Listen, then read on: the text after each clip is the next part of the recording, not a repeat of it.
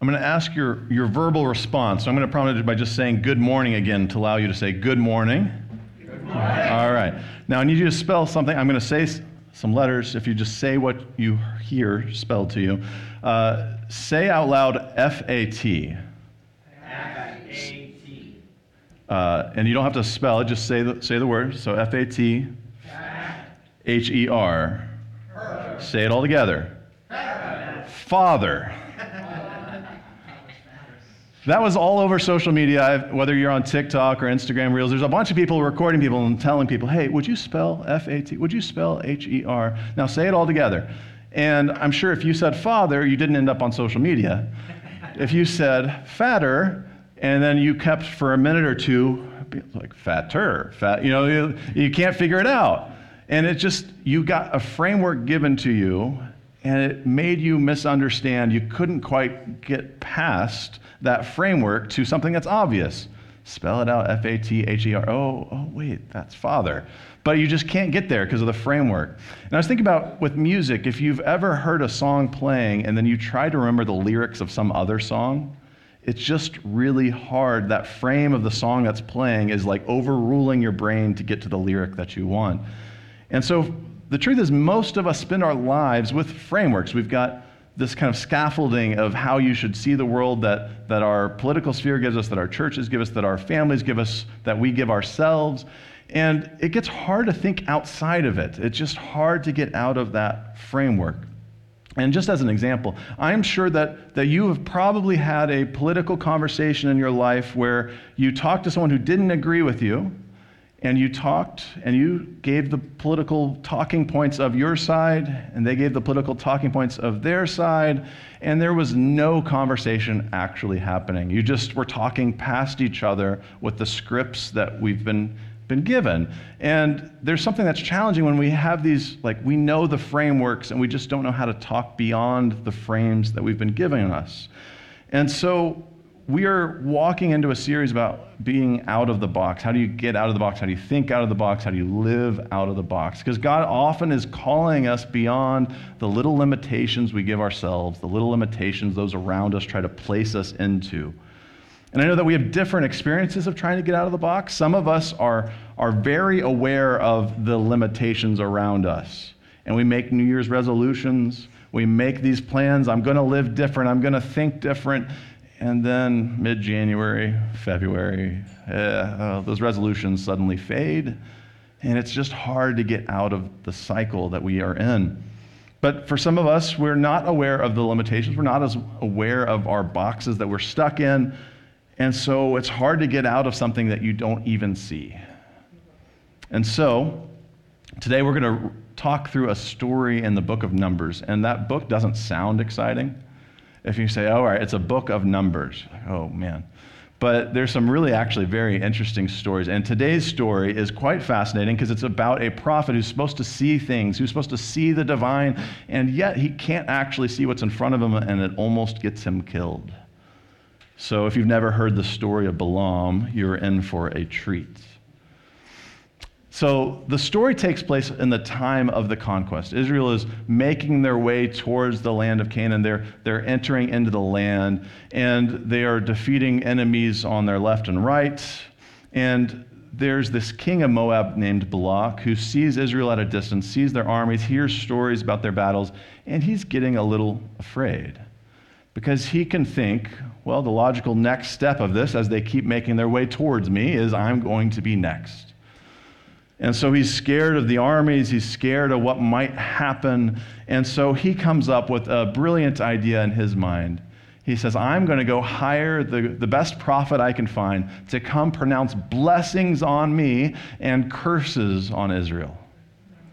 And that might seem like strange, but it's actually pretty normal for the way that we think even today.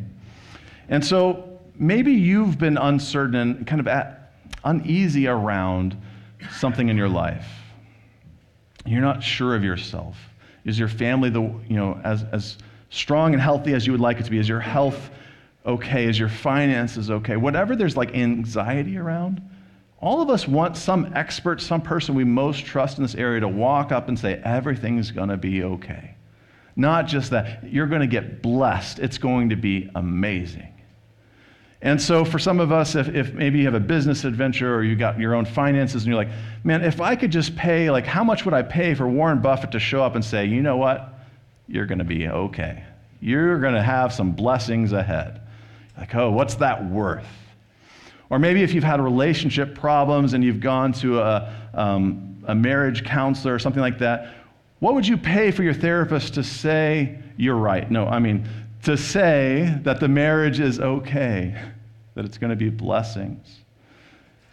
Because I think there's something in us that does want to long to hear somebody to speak out blessings, to speak out against your enemies, that they're going to get curses. And that's the frame of mind that Balak brings to this text, this Moabite king. He just wants to know everything's going to be okay. Can I go pay for the prophet to show up, pronounce blessings on us, curses on our enemies? He was stuck in the box of insecurity, and he wanted to hear words that it was going to be okay. And so Balak tries to pay to get the prophet Balaam, who we actually do have some inscriptions from the 800s BC of just he was an ancient Near East prophet of some sorts.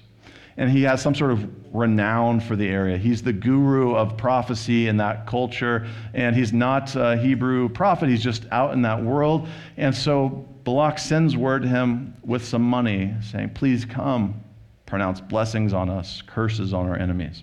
And there's this kind of back and forth where Balaam's like, you know what, I got to get the dream that tells me, yes, this is what I should do. And they go back and forth. Balak sends them more and more money. And eventually Balaam says, okay, I'm going to go. And he is on his path to come pronounce blessings on Moabites and curses on Israel. And so he's going on this trip, and we don't know exactly, there's a city name, there's a bunch of debate. We don't really know where the city is at that he's from, but he's going on this trip to go to the Moabite armies. And so he's got his donkey, he's making his way along the path, and he's riding along when suddenly the donkey veers off the path. And it veers into like farmland, it says. He's off the path, he's in the midst of the farmland. I don't know if it's like corn crops, that wouldn't be fun. I don't know what kind of farmlands he's being veered off into. But if you can imagine driving down the highway and your car just suddenly decides it's going to take a turn, you'd be a little concerned about it. And so Balaam's angry, he strikes his donkey, and he goes about his way, he keeps going.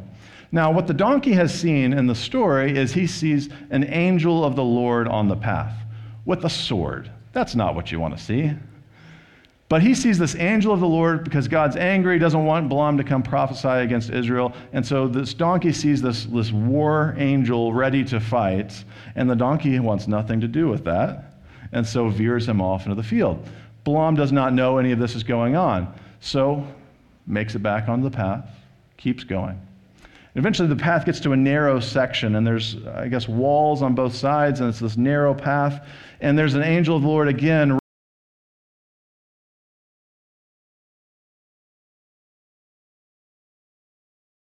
wall, and Balaam is not happy with this donkey. Beats the donkey again, so frustrated and upset. And then they go further, and eventually there's not going to be much room to get out of the way. And so I'm going to read for you from Numbers 22, a little bit of what comes next.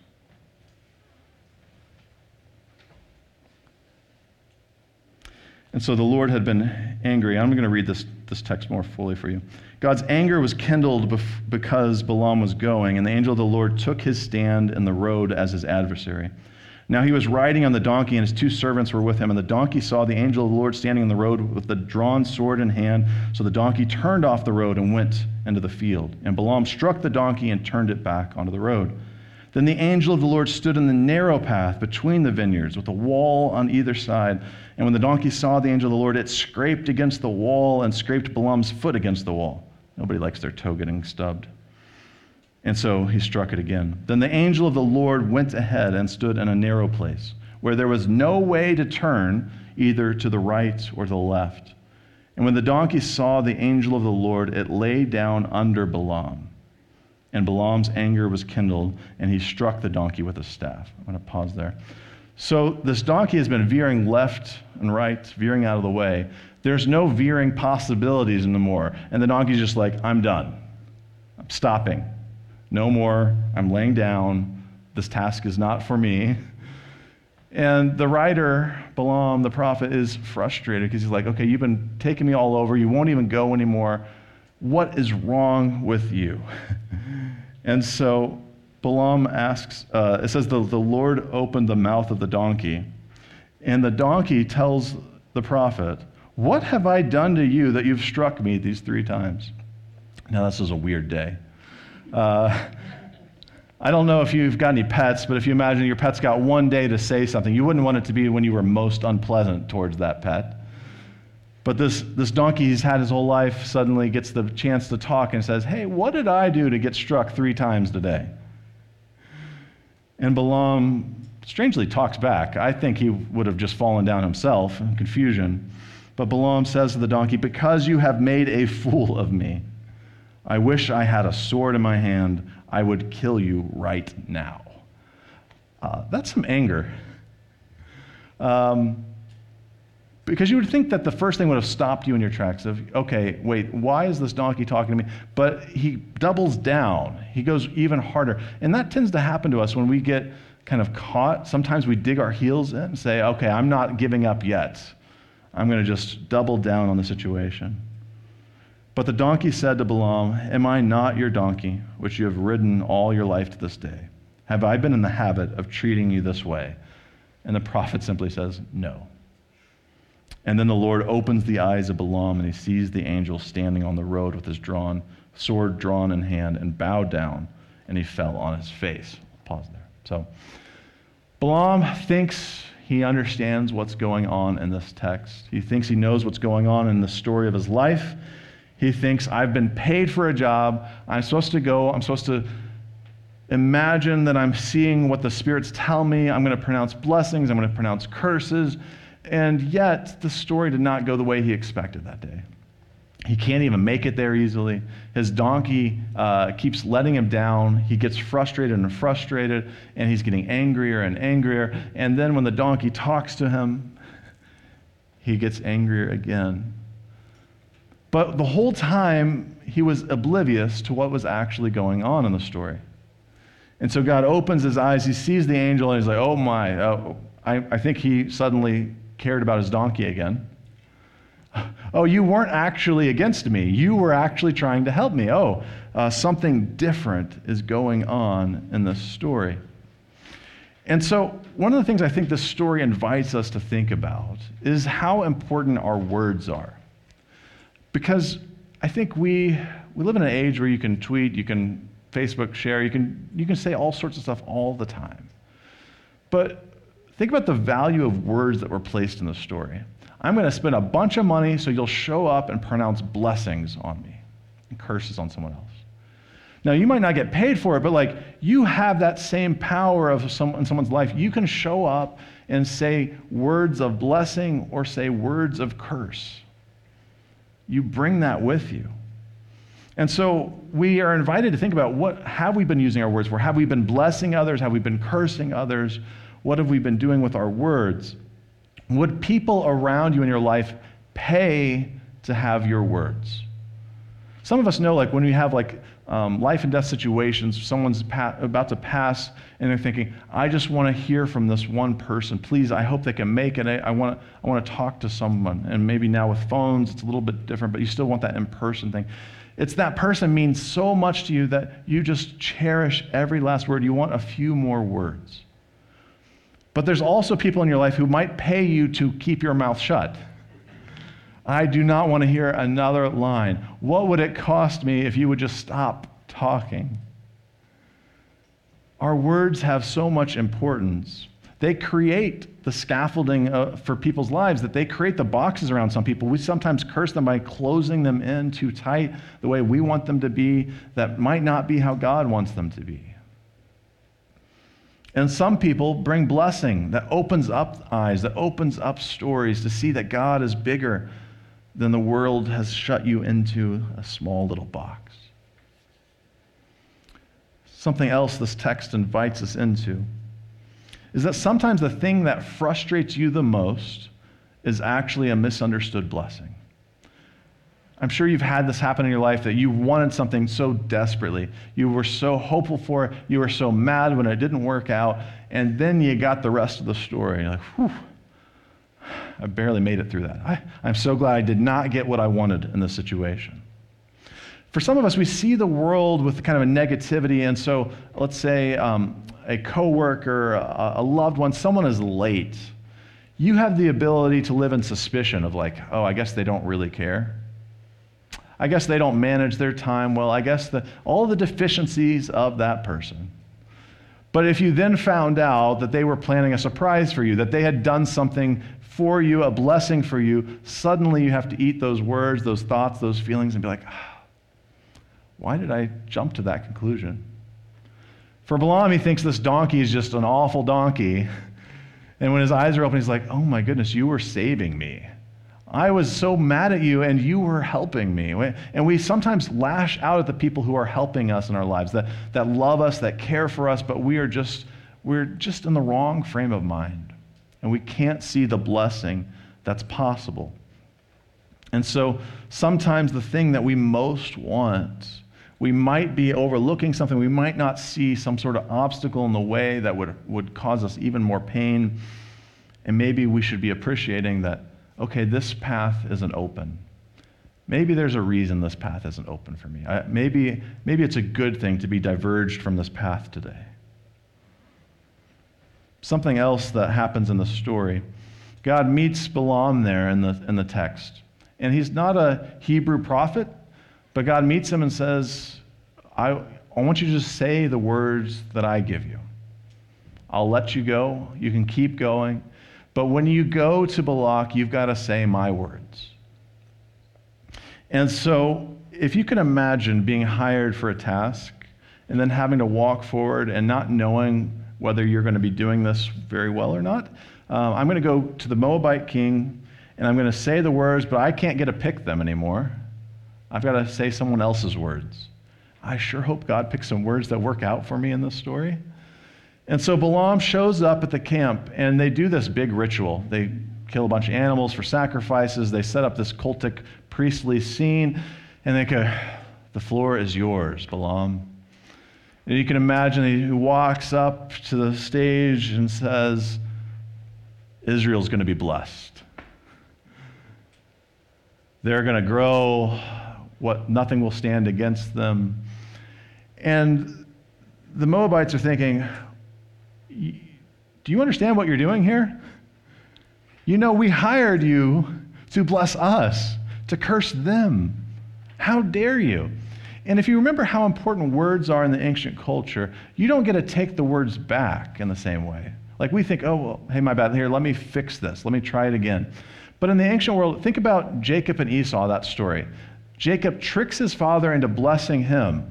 The story doesn't say, oh, Jacob says, my bad, and then blesses Esau. He says, what can I do? I've already pronounced my blessing. And in this story, they actually try it again. They say, you know what? Let me retell you, Balaam. You are here to bless us, to curse them. Let's try this again. So they kill a bunch more animals. They set the sacrifice scene. Balaam gets up there and says, God is going to bless Israel. And they're thinking, come on. Why are you world renowned? Why are you this big prophet? Like, this is awful. You are terrible at this job. They do it not 2 times, not 3 times, 4 times in the text. Please, Balaam, try again. And he keeps pronouncing blessings on Israel and curses on Moab. It's very easy to misidentify heroes and enemies of stories. We live, and you might have gone through changes in your life, that there are people who think differently, that live differently than you, that you just assumed are obviously the bad guys of the story. You had some other experience, you had some encounter with God, you're like, you know what, I probably should have been a little bit more humble, a little more patient in my identification of who obviously is the right or the wrong person of this situation. When Balaam is making his way to Moab, he thinks he knows who's the heroes of the story, who are the enemies of the story. But he had the wherewithal to take the word of God and say, maybe I had this story wrong. Here's the blessings for the people you think are the enemies, the bad guys. Here's the curses for the people we think are the heroes. And let me tell you, the people who show up with tons of money and cash for you and gifts always seem like the heroes. Balaam would not be faulted for having that easy assumption in the story. When they show up and they keep showing up with more and more gifts, suddenly you start looking like heroes. And this happens in our world, sometimes on bigger public stages. We've all seen stories of the political figures that maybe they had great intentions, but the more and more lobbyists who show up, the harder and harder it is to stand up against something. But we do this in our own lives, that sometimes, well, I get some benefit here. Maybe I can redraw the lines of good guy and bad guy, of hero, of enemies. And so Balaam showed us that sometimes you can be stopped in your tracks and reevaluate who are the heroes and the villains of the story. And I think there's something to talk about Balaam being stopped on the track. His donkey gets veered off track. He stops moving. And I can't help but hear that story and then think about the New Testament with the life of Paul. He had his own journey that trip to Damascus did not go as he expected. He went to persecute the church, and he has to stop, and he sees this vision. He hears this voice, Saul, Saul, why are you persecuting me? He had mixed up. He had thought the church was villainous, was everything he had feared, everything he thought was wrong in the world. And like the donkey of the story, why are you hurting me? Jesus said to him, why do you persecute me, Saul?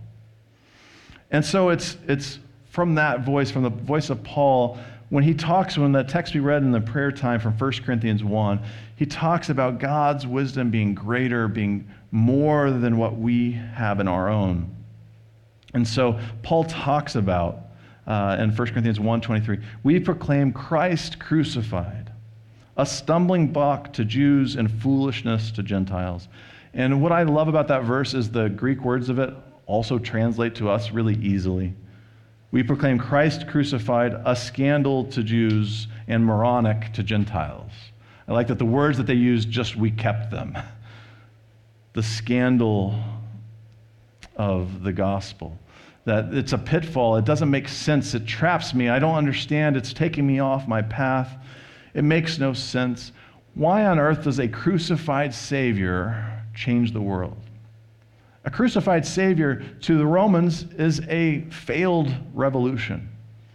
A crucified Savior to the Jewish religious leaders was a cursed person. Neither of those vantage points have a way of seeing the power of the cross. And so for those of us who are called, though, the cross is the power and the wisdom of God. And I don't know what you most fear, but I think the boxes of limitations in our lives that we think, I can't get out of this, it's because we're afraid we're going to fail. We're afraid we're going to be found to be nothing. We're going to be found to be less than, inferior. But the story of Jesus is that the cross that you fear so much is not the most powerful. It is not the last word. But the path of Christ goes through crosses and into empty tombs. And so for however you are feeling today, whatever you might feel insecure about, whatever boxes you feel like are confining you, I hope that you have a little sense that maybe the donkey of your life that's taking you down that journey might just veer you off track, might veer you into thinking afresh, to opening your eyes. That maybe you might find Jesus on your Damascus Road journey. You might be revealed that where you are both living well and where things might need to change. And so today, may we be invited on that journey. May we think freshly about where we stand with God. And may your words today be felt as blessings. May they be felt as important as that they matter. And may we all strive to follow God wherever that path leads us. Be okay when there's an angel saying, hey, this path is not the one for you for right now. But that there is a path God is inviting you into today. And so, in just a moment, I'm going to pray for us, and I'm going to invite us that we might just reflect on what God might be calling us into today. What blessings might we be misunderstanding? What truths might we be not seeing right? What things are we certain that we know who's the heroes and who are the enemies that we need to reevaluate? So would you pray with me?